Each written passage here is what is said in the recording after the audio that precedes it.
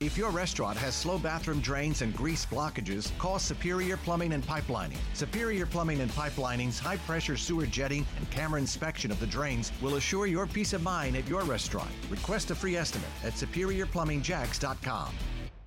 It's 9:40. Thanks so much for being here. Each and every weekday now until 10 o'clock. And the first Republican presidential debate is tomorrow night in Milwaukee, Wisconsin. We'll have live coverage for you. And our You Decide 2024 team coverage begins with Fox's Bill Mallusion from the debate center in Milwaukee. At least 8 candidates are expected to attend, having met RNC requirements in polling, fundraising, and signing a pledge to support the eventual GOP nominee. And each of them are looking to capitalize on the opportunity. Former President Trump says he won't be debating, period, posting on Truth Social Sunday that he has a commanding lead in polling over his opponents and saying in part, quote, "The public knows who I am and what a successful presidency I had. I will therefore not be doing the debates." The latest polling out of Iowa shows Trump still holding a sizable lead at 42%, with Florida Governor Ron DeSantis behind him at 19%, and no other candidate reaching double digits. It's a Fox News Channel debate. If you're not in front of the TV, we'll have live coverage here wherever you listen to us, whether you're in the car or streaming on your smart speaker. As live team coverage continues, Trump and 4 other co-defendants in the Georgia 2020 election case are taking the next steps in their prosecution. Attorneys have negotiated bond agreements. WOKV's Blair Miller. What's the latest on the case? Let's update it there first.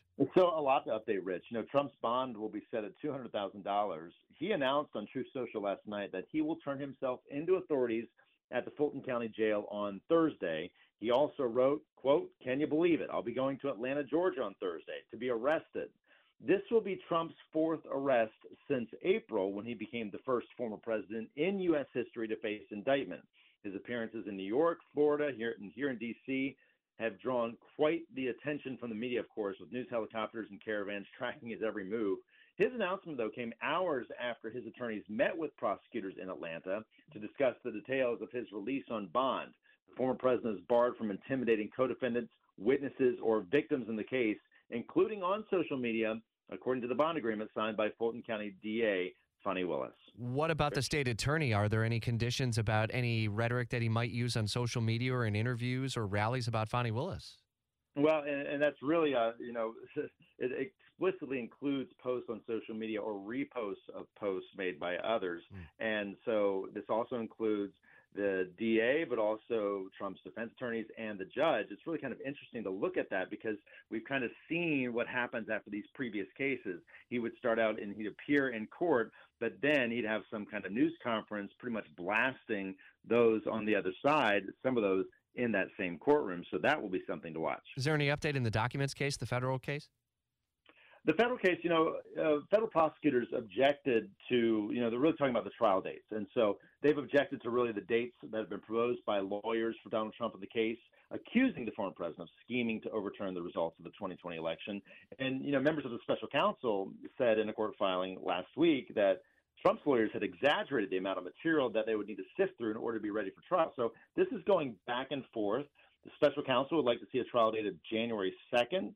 Of 2024, but Trump's lawyers are saying maybe April 2026, which, of course, we know the timing of how that would play out with the election. Absolutely. Shortly after Super Tuesday, WOKV's Blair Miller, part of our team coverage of You Decide 2024 every weekday at 9:40 on Jacksonville's Morning News. Without the ones like you, who work tirelessly to keep things running, everything would suddenly stop.